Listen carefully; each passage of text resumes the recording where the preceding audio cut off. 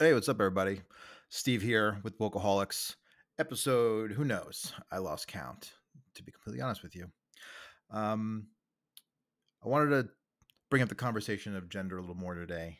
Um, None of you should be surprised when I tell you that this is a topic that's pretty near and dear to my heart. Not because I have any experience with a family member or loved one that's been going through any of this kind of gender dysphoria type of thing, or like the experience of questioning gender or anything like that. I have a few friends who have transitioned over time, but not super close ones. Um, but acquaintances nonetheless. I have no problem with them. But I guess you know that I have two little girls. I think about their futures. I think about how they'll be expected to interact as they grow and mature in age. Um, I've already decided not to send them to public school. My wife and I have decided not to send them to public school. So I suppose um, they'll evade some of the woke bullshit, but can you really ever hide completely from it? And in the trends that we are experiencing and living through now, I mean, is anyone really going to ever be safe? I would argue not. Um, but let's talk about it from a little bit of a different angle today. Um, I work in the intelligence community. As part of that work, I cannot explain or discuss that work. And by the work, I mean like the actual work, like the content of my job, what I am an expert in. Um, but the nature of the program and how me and Mike kicked this off a year or two ago, discussing our backgrounds as linguists. You have some idea of what I've done as a part of my profession over time, from linguistics to like different types of human targeting and stuff like that, um, and on and on. I've done a lot of different jobs, so to pin my career to one thing specifically would not be an accurate depiction of my time in the intelligence community. But what I can talk about are some of the other things as part of the work, right? Like I talk about, just my experience, like as do I like it or not, or like, how am I treated? And, in general, I love it. I love the intelligence community, and I love the work that we accomplish as part of those teams. In the military and now, I was in the intelligence community in both of those sides of my life. So I started working in the IC as a uniformed service member, and now I continue to do so as a contractor. I've always really valued that diversity, that you get from teams like that, people from all over the country, people from all different backgrounds. Aside from the Army, I would say it's the most diverse workforce I could have hoped for or looked for. I think it's a much truer diversity, a much truer and more natural diversity than that you'll find in like Silicon Valley, for example. And I appreciate that, right? Most of us do. But, as the years progress or as the years go on, every June, this Pride Month stuff comes up. And slowly but surely, like, becomes a little more visible in our offices, in our agencies. And um, we also have insight into what other agencies and departments are doing for Pride Month. And most of it's pretty tame, pretty innocuous. Nothing crazy. And there are legitimate things that gay individuals need to consider, like their health benefits, for example, right? There are reasons why something like an employee support group would exist, and why there would be events um, focusing on that kind of stuff during Pride Month. But on the broader level, I've been kind of side eyeing some of the public discussion, or internal discussion to us in the IC, but public as in anyone in the IC could read it or view it. Unclassified blog posts, discussions, articles about different pride related subject matter. For example, like how to be a better ally or transgender visibility. And I guess this is where I get into the crux of what this episode's about. So if you just sweep away the good intention parts of pride and people who like just honestly want to see, anyone's arguments, including their detractors, and come to some type of understanding and learn a little bit from one another. When you push those folks aside, what you're left with are individuals, whether they're actual members of a community or just allies to that community or just supporters or activists. You get people who have gotten entirely too used to saying whatever the fuck they want without being questioned. And by questioned, I mean, like challenged on the veracity or like the reasoning behind the argument they're making. I don't mean like getting in someone's face or protesting counter to them. That's not what we're talking about at all. But I mean, we're talking about individuals who, just by the nature of opening their mouth and saying words, we're supposed to pretend like we have something to learn from them, or that they have some value to impart on us, or that they are just correct, right? There's no room to discuss something about what they said, lest you be the demon seed, lest you be the bigot, right? And I came across one of these articles today. Now, it was about an ally who was hoping to augment or like learn, increase their understanding of their friend who they knew as a male for 20 plus years of their life as close friends, but that male eventually transitioned into female, male to female transgender individual. I don't believe that person is also part of the intelligence community. But the point of the article was, of course, a me, me, me. This is about me, because that's what most of this shit is. Look at me and how I learned, or look at me and how I corrected something, right? We're talking about individuals whose goal is basically to put themselves on a pedestal by talking about how they've been doing everything poorly or wrong for their whole life. There's room in this conversation for self-reflection. I'm not going to pretend to be, I'm not going to pretend like I'm the know-it-all, right? Who just knows everything about everyone and has the right idea. But I gotta say that the narratives coming out of the gender lobby, the LGBT lobby, not so much the old school like LGBT, like Stonewall style, like counterculture style, like that LGBT was fucking cool. But I'm talking about like this new age, like everything's offensive, add every letter type of LGBTQIA plus whatever. I think I got that right. The new school of it is very, it's just very tiring, and it leaves no room for like an intelligent discussion about these topics. And to pretend like there aren't social discussions to be had, that's just a travesty in itself, and it's part of the comedy. So let's talk a little bit about some of the words and the phrases that people have been using. I bring these up to say that I, as a linguist, a guy like me, when I'm listening and reading these type of screeds from individuals within activist communities, like I'm kind of on alert for them. I suspect that maybe some of you are not. Maybe over time you will become more attuned to like some of these phrases. And I raised them to say, you should start to call these out more in your own discussions, and do it respectfully. This isn't like a call for you to be um to be antagonistic towards someone. This isn't a call for you to start a fight. This is like, when you want to have a discussion with someone, and better yet, when someone is open to hearing that from you, when they're looking to engage with you, which is a good opportunity, to kind of lay it out there and say, hey, I'm not like this one dimensional hater. I have reasons for what I'm saying here, and it's not necessarily about a distaste or a dislike of you as a person. Take that opportunity, but be equipped or be ready to share what you are able to perceive about things, and turn them, because really what you have to do is you have to debate. um this individual writing about their friend who referred to the transgender woman as G starts this off in a very typical way.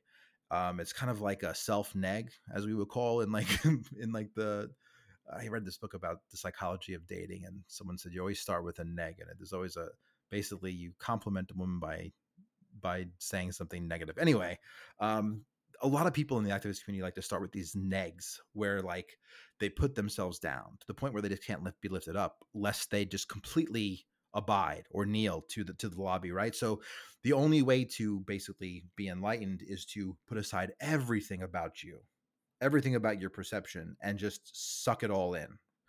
That's a bad place to start from, especially if you're saying that you're learning.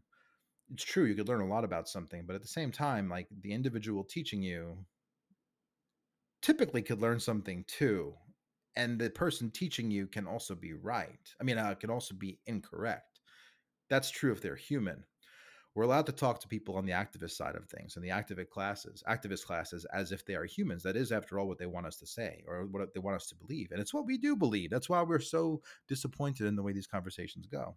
So when they say something like, it's hard to admit, but all too common that as a straight cisgender woman, I used to know very little about the transgender community. Like, of course, everyone knew very little about the transgender community. It's a kind of a relatively new thing. Um, More accepted throughout society, but it's not like a detriment to your person, like to your humanhood, like humanity. It's not like a personal like failure, especially if you're this person who says that they've been like lifelong supporters of the LGBT movement, right? So like often activists and allies, like they haven't started from a place of hatred where their eyes have been open to this. They've started in a place of like basically self-professed ignorance, and it goes from like, oh, I knew nothing and now I know a lot now, but I've always been this supporter of the LGBTQIA community. um, the notion that we even have to have a position like for or against something is kind of weird to me. Like it's just like this demand, like choose a side. I've made the point on this program a couple times that when you're told that you're an ally and that the opposite opinion, like even if you're not saying it like out there, like you're basically insinuating that person's an enemy. So if we're saying like, are you pro LGBTQIA, like you can't really have any room to just be like, well, I don't really have an opinion on it, right? I just don't know. Typically, if you say that to somebody, they're going to think that you're like ultra religious, that you're anti, that you're at the very least a very close-minded individual. Like, and plus everything's so in your face these days that you kind of have to be aware of this. Like, to not be aware of it is almost an admission of an active choice. If you're actively choosing to ignore these topics and these subjects, people are going to kind of come down on, you know, figuring you out. And if you want to not be labeled as some hater or some bigot, right? Get ready to defend yourself. Like read stuff like this and think about what you how you could structure responses.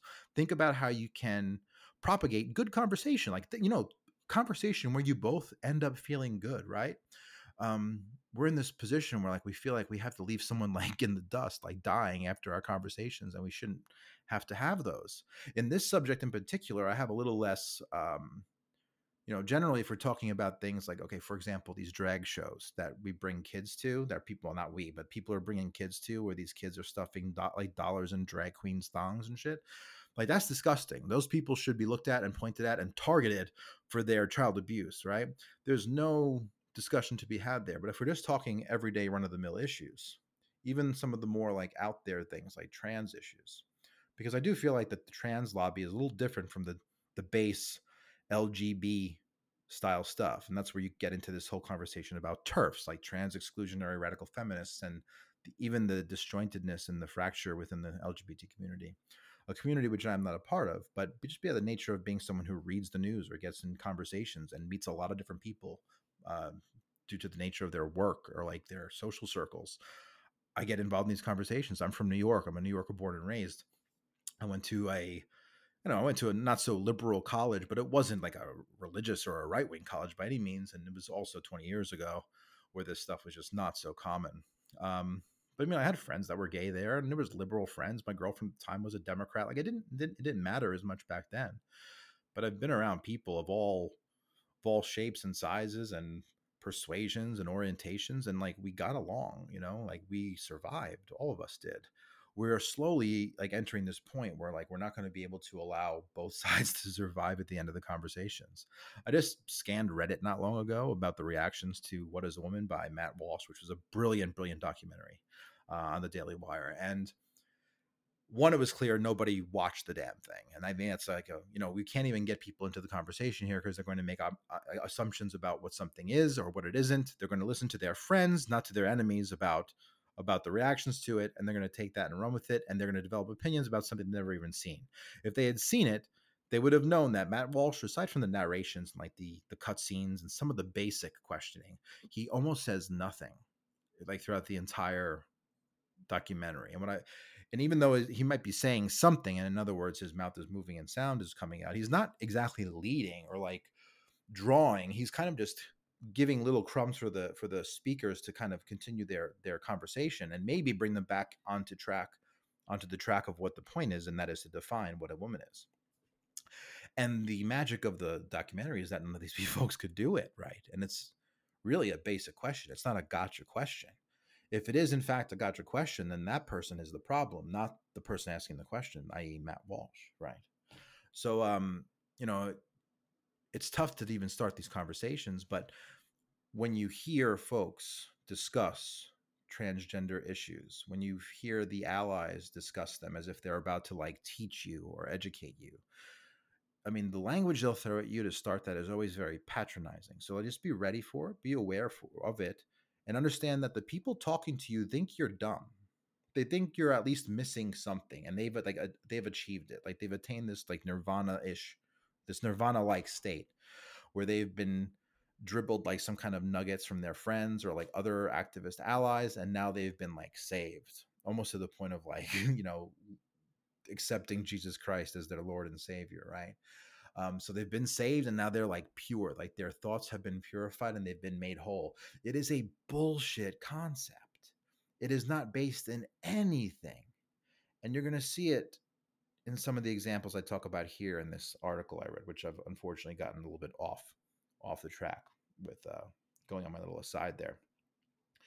Um, but this individual talks about how the trans woman that they knew since they were kids, it was kind of a shock that when they came out and decided they were going to transition at the age of 30, that people weren't ready for it. The author says that G, the trans woman, outwardly presented characteristics that society might implicitly assume are cis male. Basically setting off the fact that this is a pretty natural disposition people have, where they tend to understand or perceive people as being only male or female. I have news for everybody. That's normal. That's the normal position, right? Things outside of those bounds of male and female are the exception. They are the oddity. I don't mean that in like a sideshow reference. I mean like that is the abnormal. That is the outside of the norm. Um, she goes on to explain that her friend G was a star athlete, like in the boys like varsity soccer team, worked construction jobs building houses in the summers, dated women seriously and casually, majored in engineering, had a computer programming gig, loved building furniture. Like clearly this person who claims to be all about these LGBT issues, she understands that there are gendered things, not gender roles. I mean, she wasn't saying that G here at 30 was computer coding their way to a white picket fence house with the wife in the kitchen. Like, that's not what they were getting at. But she's clearly setting aside the understanding and the notion that there are things that men typically do more often than women. Not that women aren't involved in engineering, not that there are women who don't code. I know both, right? I know people, I know women in both of those professions and those realms. But they understand it. It is understood. And the fact that she's even talking about it in the context, excuse me, of a discussion about her trans friend tells you that she knows it's one or the other. She won't realize it, but she knows it. It's one or the other. It's not both. It's not a mix. It's not really a spectrum. At least not how, the expression of gender, which is really just like being creative, right? It's really just like, almost like an art. Whether you think it's good or bad or not, doesn't matter. It's that's not up for consideration, really. Art is, your appreciation for art is subjective, right? I mean, I'm a fan of abstract art, and some people would think that stuff I like is stupid, not even real art, right? But I see something in it, right? But the way someone expresses themselves, being a subjective thing, it's not objective, right? I mean, it's objective in the sense that we could all see it, but it's subjective in the sense that we might perceive it or understand it differently if it exceeds the bounds of what we know or consider normal. The she's, the theys and the thems and the jers and the it's, like the folks who are kind of like androgynous or just like kind of in the middle of their expression, right? Um, the fact that they think you're supposed to know what that is, that's very selfish. That is very um, narcissistic. The fact that they think that you know, you need to look at them, one of billions of people in the world, and just kind of get where they're at.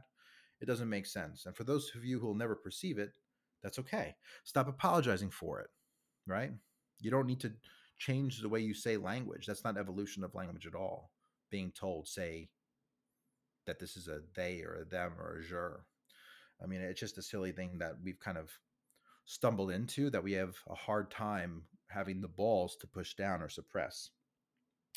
Um, the author continues here.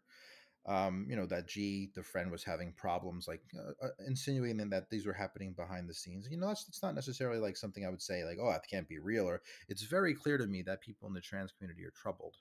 But the thing is that a lot of the trouble appears to have manifested itself prior to the transgenderism or prior to the gender dysphoria, or at least, prior to them coming out, right? It's not so much a matter of them being um, disliked by their family or disowned or shunned like after their transition. It's like something that has always been occurring. Super sad, by the way. I'm not like saying like, you know, go deal with it. I've been blessed to be raised in a loving family. My wife's the same, and like that's going to translate into, good things for our children. I definitely have sympathy for people who've been raised in families that aren't supportive of them, or where the love is not there. And I could feel for someone in a situation like this where they're just lost and think that their gender isn't real, or that they're born in the wrong body and they're going through these problems. But it's also a trait that I'm noticing is basically all of them. I've yet to really see someone who was trans or hear about someone who was trans who just like came from like, oh, yep, everything was great. Things are good and things are still good. And I went on these medications and things up. That's never the case. And if we're going to talk about socially constructed things or gender being a socially constructed thing, how is it that we can't inject at least the question of what is going on with you socially in the past? Now, like, where do you see your life going? Like, what are the trends that are occurring in your life that might be contributing to the way you're deciding to express yourself, right? um you know Forget about the trans stuff for a bit, but like, what, think about when you were a teen, think about when you were a kid, think about how some of your friends at school dressed. I had some friends who looked like absolute fucking clowns. They wore Jenko jeans that were about 14 like sizes too big in the legs, called wide leg jeans. It was really in like the early to mid 90s skater kind of rush, right? Heavy metal music, skating, jumping on stupid pipes and stuff, doing flips. um that was like the scene back then. And like, a lot of those people were doing it because their parents weren't into it. Like, they didn't like it. Right. And even though the parents were kind of the mind of like, all right, whatever, they're not getting in trouble, let them wear what they want and be stupid and get this out of their systems. My mom wasn't, by the way. I never had wide leg jeans, even though I wanted them. Um, a lot of the way people express themselves or the way they manifested or whatever other word you want to say to allude to like someone's outward appearance or like how they show themselves to the world, a lot of it was done as like a counter to the rules governing them, right? You hear a lot of different takes on like what makes someone transgender or what it is, and like how it came to be, or like when it started or when they knew. You do hear some variance in how that those stories get told, but generally it's starting to get pretty cookie cutter, almost like people are copying each other. And when I was young, I'll tell you, there were very, very few trailblazers amongst the youth. Generally, it was a person you thought was cool, did something. You thought that they were the one to start it. The reality is they too had someone that they were ripping off of, or what word did we use when we were young? Biting off of someone, right? Like copying, sweating was another one of the words we used. Man, just talking about this brings back the memories. But it was very infrequent that someone was a true trailblazer and started trends on their own. I am beyond convinced at this point, when you think about just the sheer numbers of what we're seeing now about who's coming out and like how friend groups are just like there's multiple trans individuals in groups together becoming trans, and like not necessarily all starting that way but ending that way. And there is a social side to this that needs to be spoken of. There's more about it than just the social pressure of it too. I think there's a lot of financial um, I think there's a lot of financial motivation to pushing this kind of shit on kids. I think there's political motivation on pushing this stuff on kids. If you could get rid of the gender for kids, like the concept of it, something so A, B, something so black and white. If you could destroy that, you could destroy anything about a kid and their like perception of life, or at least the parental influence that they're those who raise them will have over them.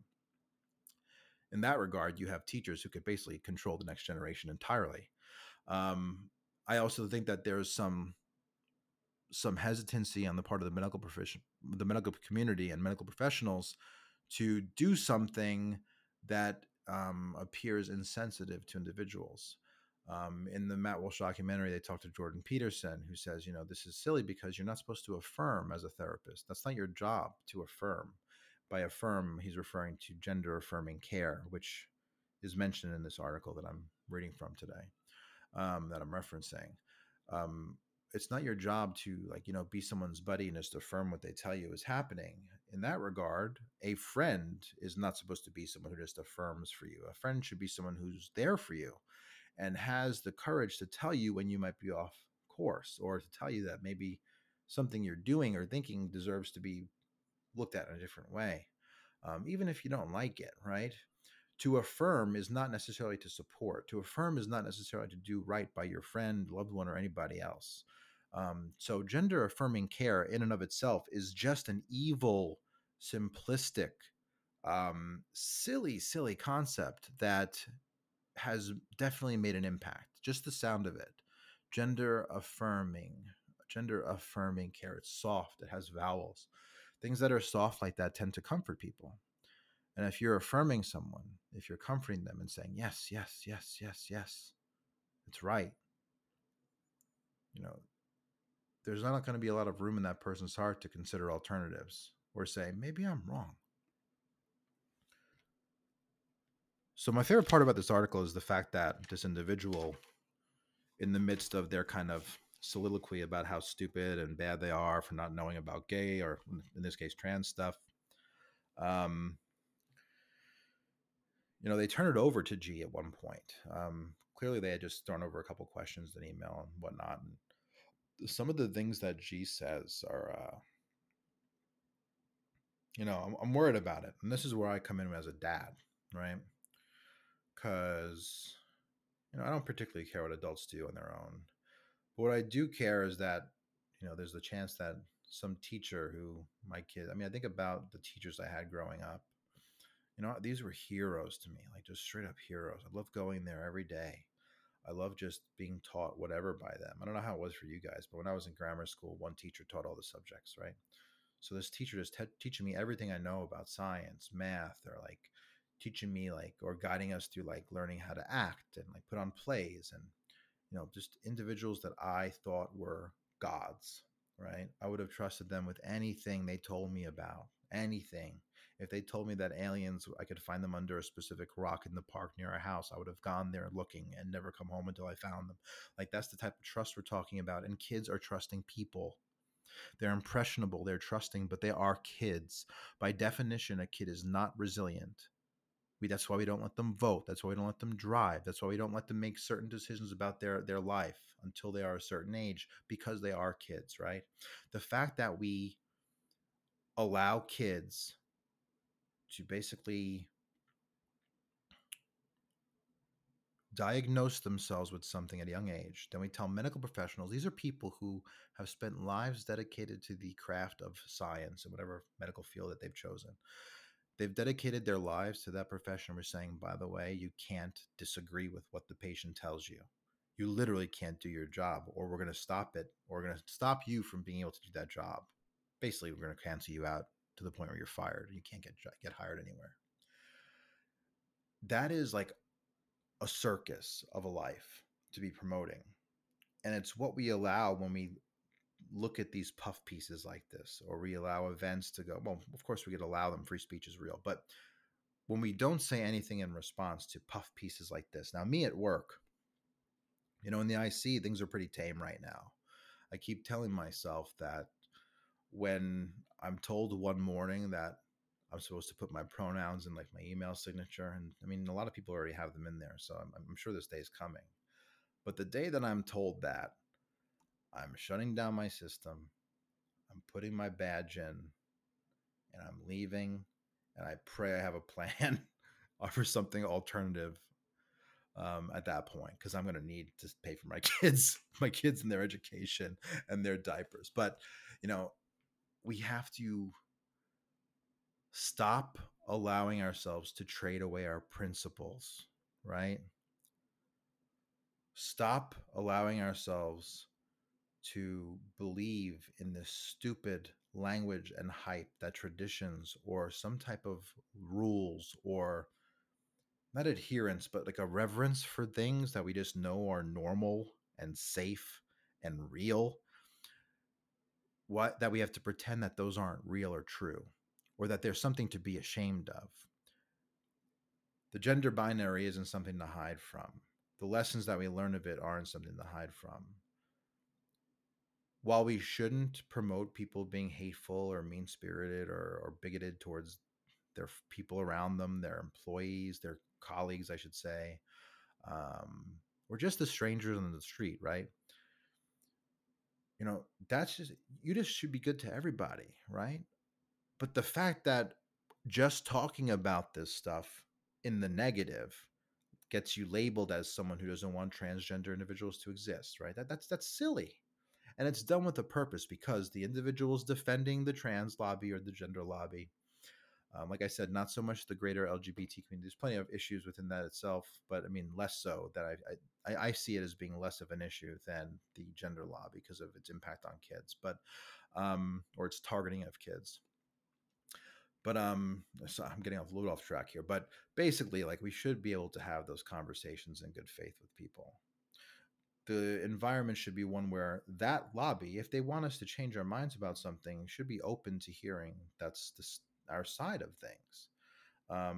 If they want to develop a, or if they want to like condition or create an environment where we're open to understanding and learning about them, one, they have to make a point that is worthy, and two, they have to make it like at least some type of attempt at like a reasonable or like logical X plus Y, or like just there's something that follows after a statement, right? That's what you don't get right now. You don't get that from the lobby. Like in the documentary, I'll bring it up again. When Matt Walsh asked people what a woman was, they said a woman's a woman, right? They just kept using the word woman. It was cyclical. It was circular. It made no sense. It kept coming back on itself and imploding. And that's where we're at.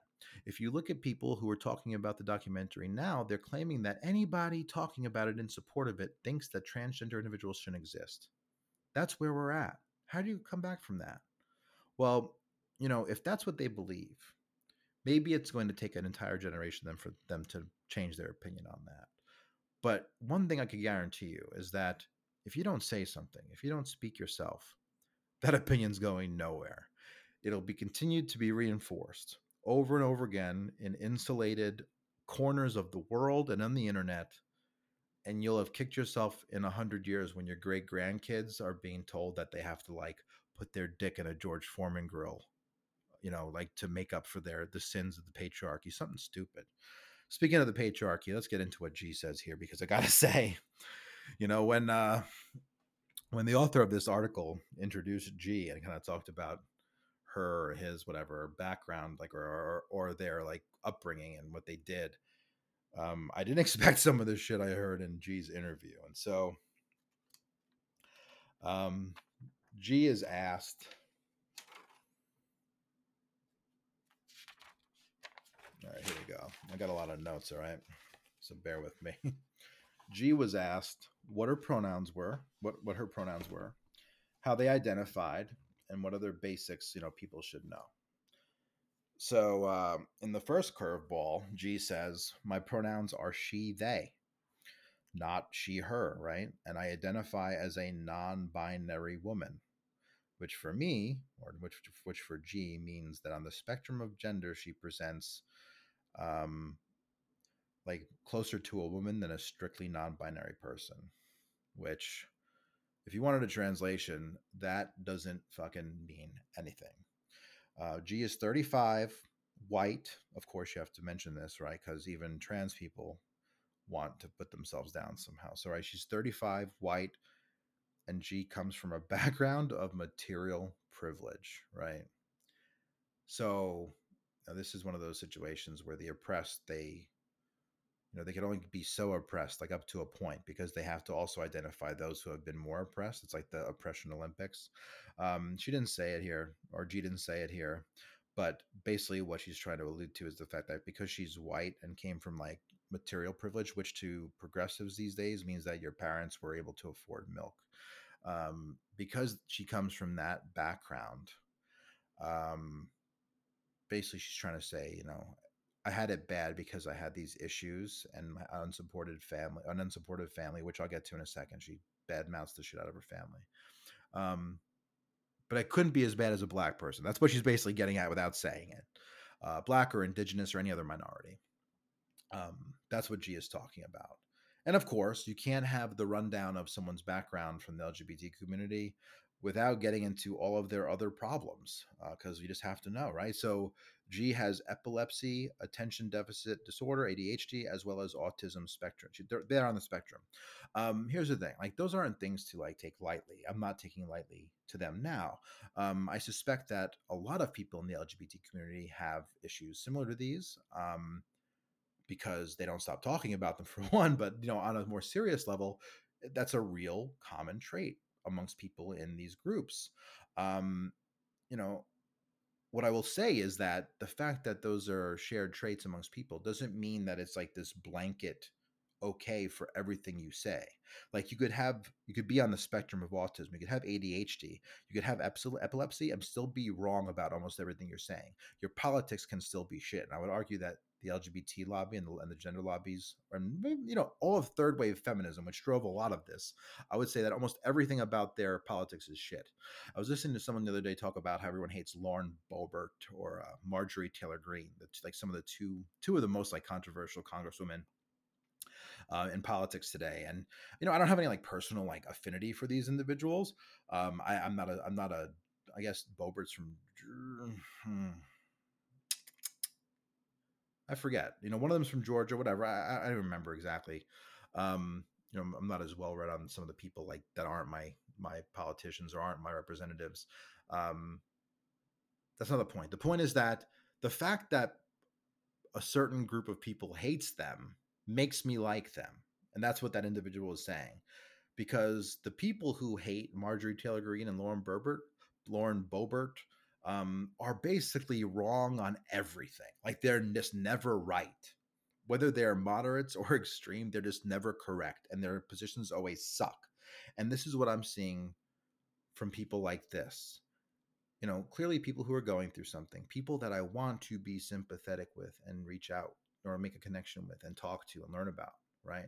I like learning about people. I like learning about different people. I wouldn't thrive and I wouldn't enjoy a situation in which I was the same as everybody.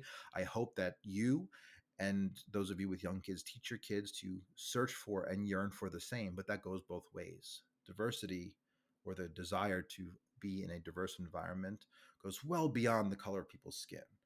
And depending on where you're from, skin color might be the least important thing in your life or what your opinion of diversity is. Stop letting people tell you that, your sexual orientation, your color are basically the only keys to your diversity and your place in the community. It's not. That's bullshit. G continues here talking about, what makes G G, right? And this is the part that just I put a little exclamation point and 2 stars in my notes because just for the record, I wrote her I wrote this article down word for word. There's a reason why I wrote it by hand. I won't get into it, but I do that sometimes when there's something I want to say that is like an unclassified thing and might just make for a good conversation down the line.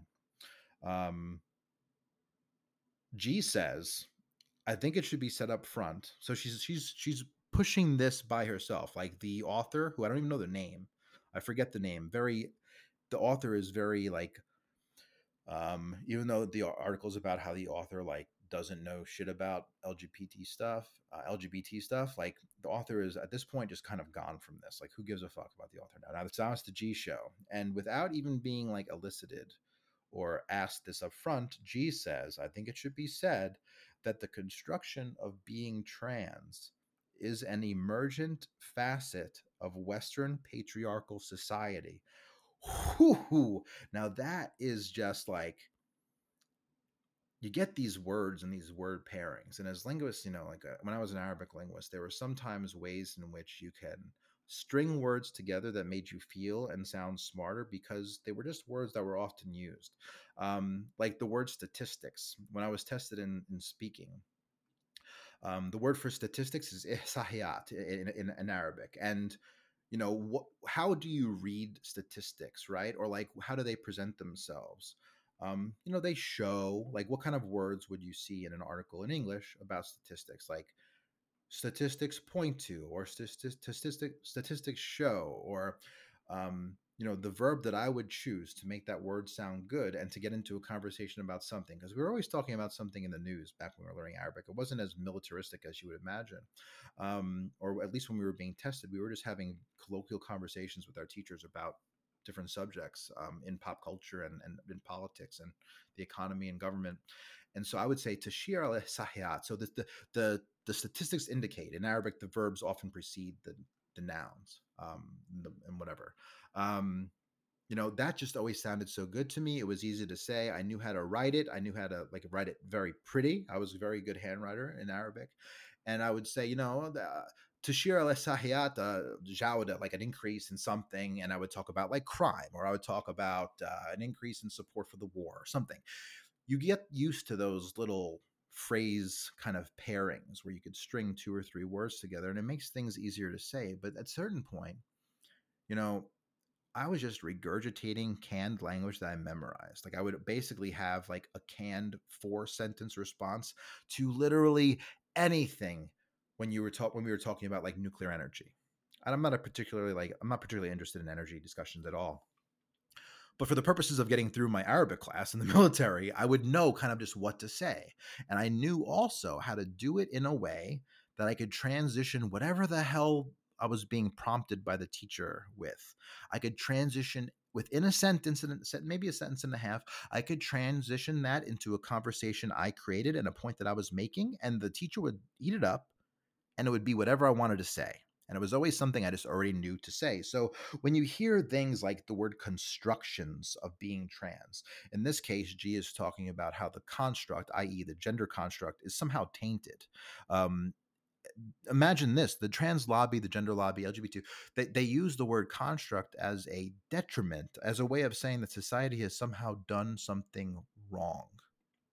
They're instead of like a word that they would probably prefer to use is like imprisoned or imprisonment or confine, like something that alludes to being chained up or held back.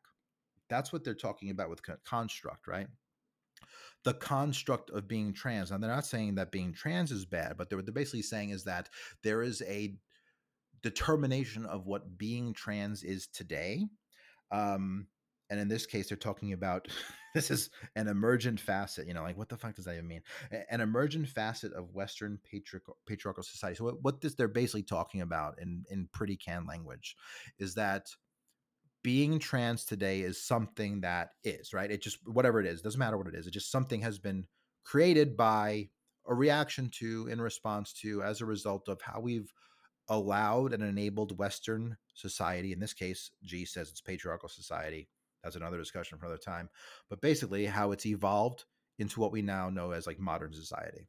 What they're trying to say here is that that construction had a prior kind of thing, and this is a super common argument. It's used as like this gotcha from the trans community that indigenous communities had like other genders that they recognized or like expression that they were into.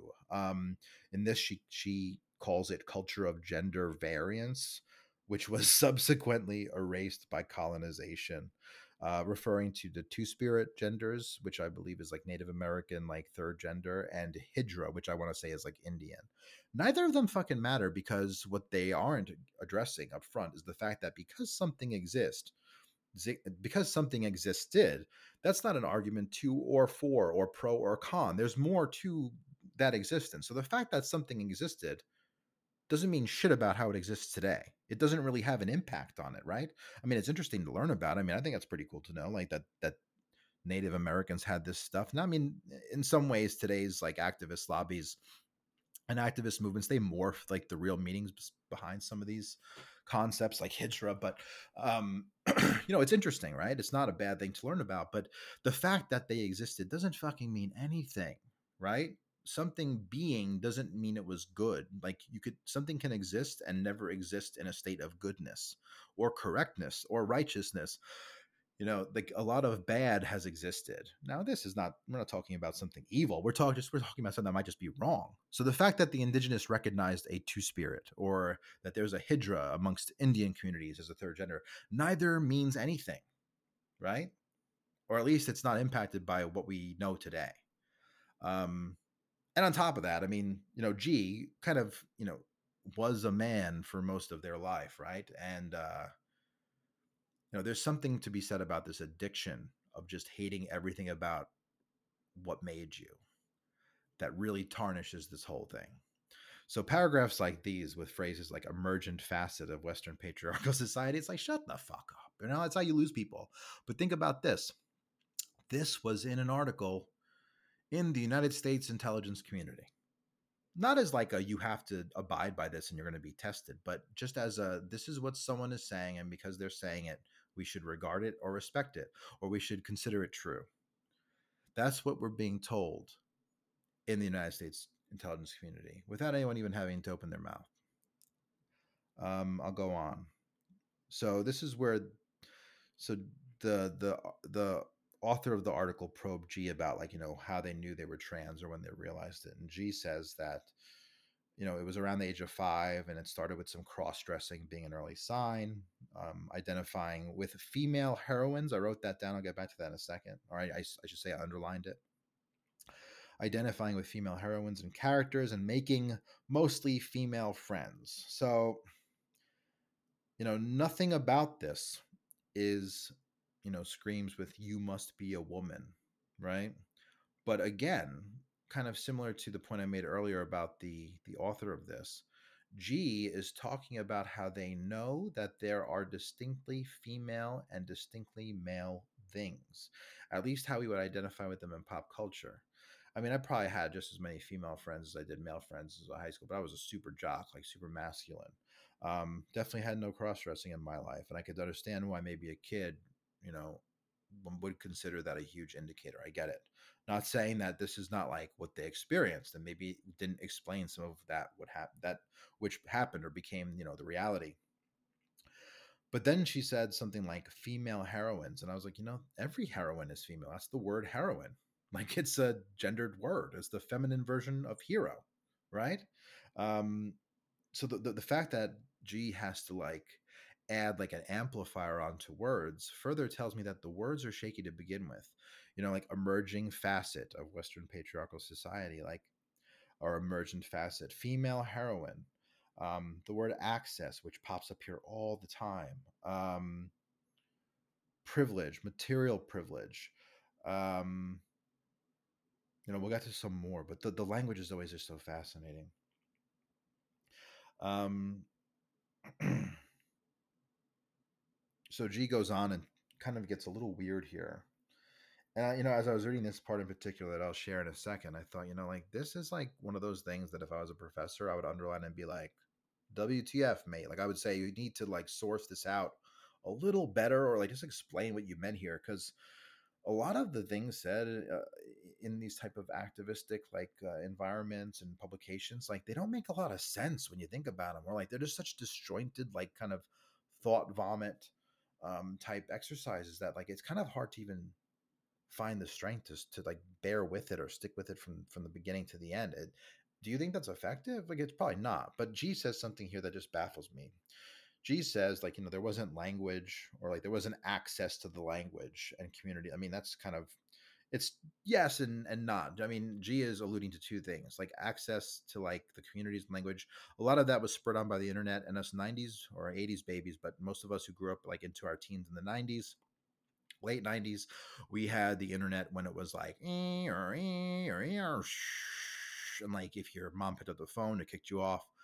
Things were a lot slower back then. The communities were like smaller, and like information didn't travel as frequently. So on that point, G is right. The communities weren't really there, at least how they were today. The ability to feed off other people, in a way, that's such a huge blessing. But I would argue that at the same time, like, the fact that information can be shot back and forth between a billion people in a matter of minutes, the fact that that information can be wrong, the speed at which that is getting shared tells me that you're going to have a lot of people who are impressioned, or impression, they're going to make impressions of that information or based on that information in a very quick amount of time, and it'll stick with them forever, and it might just be shitty information, right? So that's the downside to the internet and the fast internet, or the fast world of, or the, I should say, the world of speedy informational exchange. The other thing that she's saying there, though, is that there wasn't access to the language. I mean, yes, there was, and what she's trying to infer is that, language needed to catch up to like what was happening. Um, I won't get into another spiel about the evolution of language. I talked about it in the last episode, but that's the other thing, is that this is not really about evolution of language. You aren't being denied access to it. Um, but at the same time, I would say the more pressing issue is that these communities are able to exchange and bounce off ideas from each other in super lightning quick speed. And I think it is a detriment to the point that we all need to take a second to pause and think about what it is we're thinking, or the opinions that we're formulating, the positions we're taking on things, and basically our worldview, right? Like your worldview should be something that you like. It should be something that you massage over the course of years, not minutes. And today's rate of information exchange is kind of making that impossible to do. Um, but after she talks about that, she says that AIDS has a lot to do with that, like the fact that there isn't communities. And this is where my eyebrows kind of perked up. AIDS has a lot to do with that. And the generation that should have been our leaders and mentors was decimated. And I kind of just sat there for a second, like, who is she talking about? Right? I mean, like, who was mostly impacted by HIV and AIDS? I would say AIDS, right, is the more common thing that leads to death. I know HIV leads to AIDS often, but especially when it first came around in the 70s and 80s, like who was like the target, or seen as those who were most often impacted or lost their lives? And that was gay men, right? So I'm confused as to the point G is making here.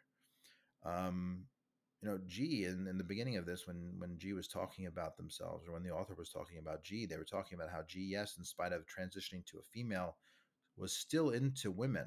So basically, like if G is to be assumed a female, G is lesbian now, right?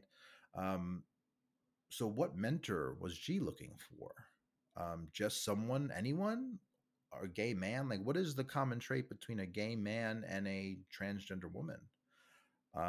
Or are we just in the situation where like you just throw anybody who feels oppressed for a gender or sex related topic, and you just put them in the same group, and there's no individuality within that? I think we're a lot closer to that, right? I think we're a lot closer. And that's why we see the language being so repetitive and just kind of monotonous, because the ideas are stale. It's just not the first time people have talked about this stuff. You could go back decades to some of the more radical like discussions in academia during the 70s, 80s, even the 60s, earlier. You see a lot of this language kind of starting to pop up in activist circles. Counterculture to the norm, counter to conservative, like center right ideology, counter to the white picket fence, nuclear family teaching, counter to um, being married and saving yourself from marriage before you have sex, and raising kids after you get married. That kind of stuff, like there was a reaction to it. Um, that's where a lot of this spurred from. And if you ask any of these activists, like they start talking to you like they're like these poets, right? Like they're Shakespeare of LGBTQ canon, and they're telling you something you never heard. But is anything in here really something that we haven't heard yet? No. G's just repeating shit that people have told G, or stuff that G's read, right? And the fact that a bunch of people have said it before G doesn't make it right. And the stuff that G is saying, by and large, is kind of weird, right? So when you hear something that's weird, I don't mean like in a na na na na na na weird. I mean, if you hear something that kind of triggers like this reaction from you, like that doesn't make, that doesn't sound right. Like that isn't the logical conclusion that person should make by the phrase or like the segment that they introduced before that, right? Like if you hear someone say, well, this parent was against that trans boy, or that trans girl, i.e. a boy, sharing a bathroom with their daughter in the third grade. And then they follow it with, and therefore that parent wants my trans daughter to die. Like that, when you hear that kind of stuff, which is very common. I mean, how often do you hear someone say, like, do you want a dead daughter or a living son? Like, like when they talk about their trans kid, like grappling with their acceptance over their gender ideology and their expression. How often do you hear that? You hear that all the time. The amount of psychological fuckery going on here is exorbitant, right? And G, as well meaning as G is here, I don't know what G's motivations were other than to talk to her friend. Um, G's not immune to it. Um, Naturally, the next part of the conversation is G talking about, what justifies being trans, or like what is trans. And everyone has to go into like um, their own little hypothetical, like, I tell cis folks to see it like this or to think of it like this. And G's got one for you, trust me. So G, as like with everybody experiencing gender dysphoria, claims that they were living in the wrong body, and then likens it to running in a race with your shoes on the wrong foot while everyone insists otherwise. That's kind of weird. I mean, it's not like a super like controversial type of hypothetical, but that's what you came up with after like dealing with this for like decades and finally deciding to transition. Like G fully talks about the fact that G is looking to have her sex organs changed. Probably a top and bottom surgery, as they say, like going the full way, hormone replacement therapy, just doing it all. So like clearly G is into this, right? And G feels good about it. So good for G. But you know, this is like the lesson. Like I'm running a race with my shoes on the wrong foot. I mean, people have done that before. I put my ice skates on the wrong feet once. It sucked, but like you just kind of get over it and push through it, right? You get over it. And then when the period ends, you change your skates, right? You just kind of adjust. Um, you just get through it. It's not so much about making the change because you're just changing something that is not really you, right? Your skates in a hockey game aren't you. It's the thing that enables you to be you, or enables you to play the game that you're playing. Um, but the thing is, like, a trans person is objectively them. Like, there isn't a mistaken body there. It's kind of funny because like if you start bringing religion into this, like you'll get pushed aside like crazy. But I mean, transgender individuals are talking about the most spiritual thing in the world. Like they're talking about like this connection that's unshakable, right? What's in my mind is correct. My body is the wrong. This metaphysical thing in my brain that has yet to be like be fully understood at all by science. Like it's one of the biggest conundrums in science. In fact, that is the conscience. Um, that is key. That is king here. That can't be wrong. Nothing about that could be unshakable. The fact that I think that I'm a woman in spite of being born a male, that's the proper thing. If I think that I'm the female, that's what I am. It can't be I'm thinking poorly or there's something wrong with my brain and the body's just fine, right? The fact that we can't even consider that, or that a transgender individual can't even consider that, or if you suggest that, makes you the hateful person that's trying to erase them from society and from life. The fact that that's the narrative tells you that the narrative is bullshit. So when you hear that narrative come up, beat it down with fire. So G says that, transitioning made it so they were now living in the right body, um, you know, and living with that pain is like a toxic existence, right? And it manifested itself in self harm when they were younger, in like during the puberty years, and like aggression, and then talks about being compounded by abuse experienced as a child. That might be true, but it also might not be true, right? And I hear it so much as part of this like litany of like things that suck about a transgender individual's life that I'm really starting to question, like, is this really true? What is the bar for the abuse? I understand like a lot of shit happens to kids, and a lot of parents are terrible people, or family members too, not just parents, are responsible for child abuse. um, but a couple things here, is the fact that you weren't accepted, like the abuse, because I would say that someone is within their right to be like, hey, this is a little fucked up, or like, hey, I have a son, not a daughter. I get that there's ways to approach that in more like appropriate ways than others. um, I don't like to hear about parents who disown their kids as a result of this kind of stuff. I feel it's like one of the times where you need to give the most love you can to your child, um, to get them through pain and suffering. I couldn't imagine ever abandoning my girls regardless of the circumstance. But what really is this child abuse bar? Because you don't name names, right? You don't say what it was. You don't, and you just kind of would. If I was, let's say I was interviewing G and I called G out for this, like she'd probably say I was being insensitive for even asking, and that's not the place. Which, whatever, fair, I guess. It's your experience. You went through it apparently, but I mean, if you're gonna bring it up, like, why can't we talk about it, right? If it's, why can't I bring it up if it's going to be relevant? Like, it's relevant if you're bringing it up. So she talks about how like a lot of her transgender peers report the exact same stuff, right? And that's kind of the point, right? I made it earlier about the social contagion here. That's contributing to like this increase in people coming out as trans, or just questioning or whatever. Um, why can't there be a social piece of this that's examined in a way that like kind of goes against the narrative of like everybody just has to be what they want to be, and what you think is what you are, and what in the ends justify the means. Um, if you can't examine things from the opposite side and the opposite direction, like the argument is frail, it's weak. Um, I won't belabor too much. I'm already at an hour, but she goes on a little bit more about like her life improving after coming out. Fair, whatever. I'm not saying that everybody's going to be miserable. What I will say is that a shit ton of people are miserable, though. Not just in the Matt Walsh documentary, which you got a glimpse into a couple people, but I pay a lot of close attention to the D-Trans subreddit. I find those stories incredibly compelling. I find the individuals sharing them incredibly brave.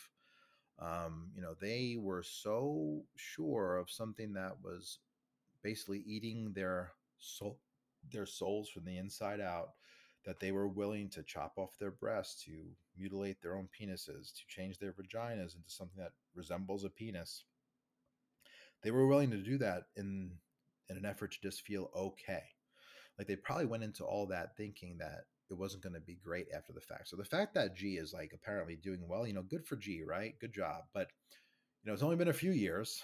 A lot of things change. The science is wholly unproven. Like the fact that people think that this is just, like give your kid some hormones or put your kid on puberty blockers, not a big deal. Or like you could put back on some fake breasts, like after the fact.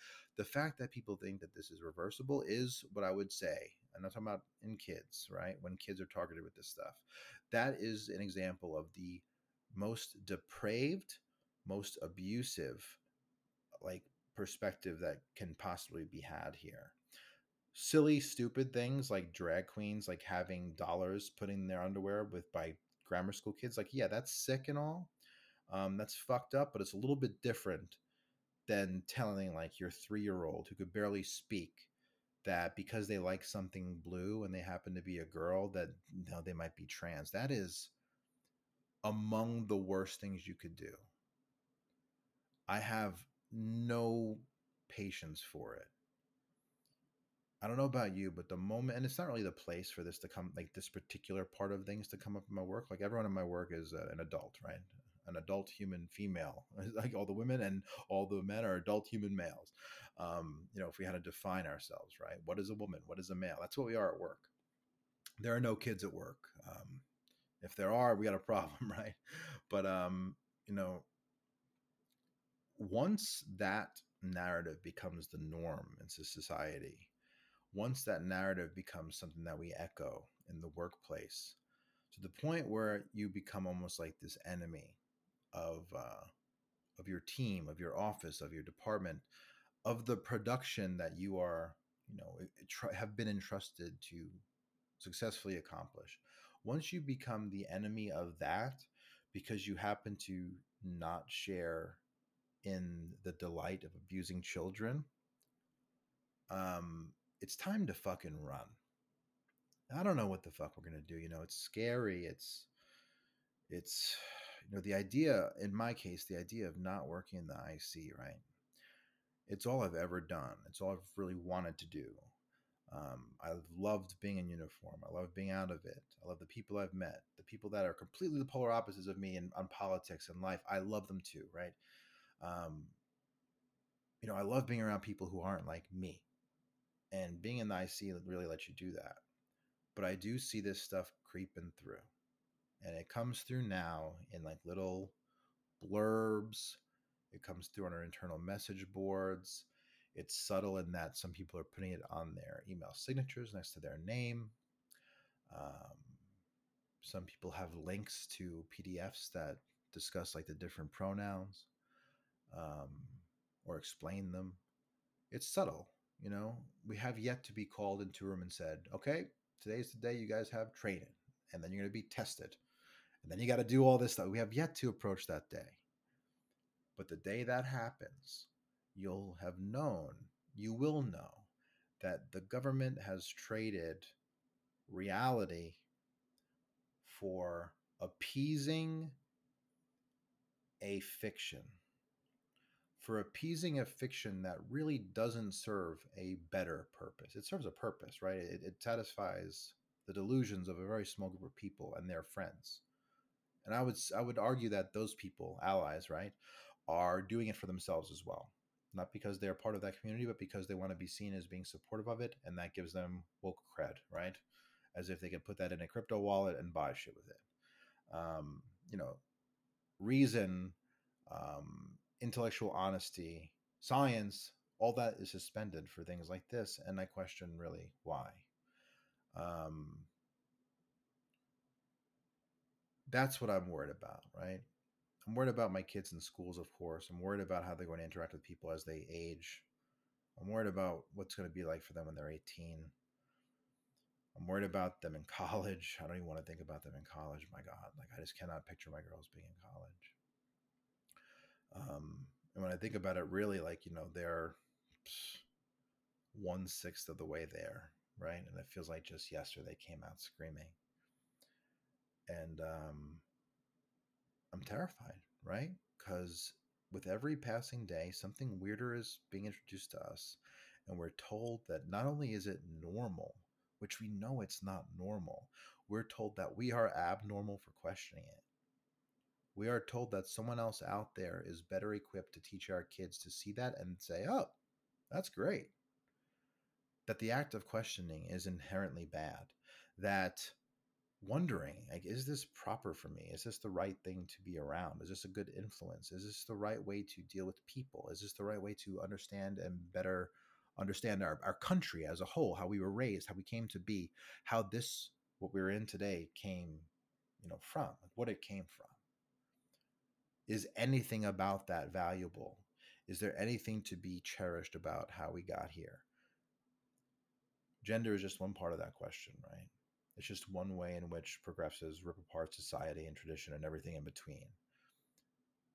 But again, if they could have your kid sitting in a classroom believing that there's no such thing as a guy or a girl, right?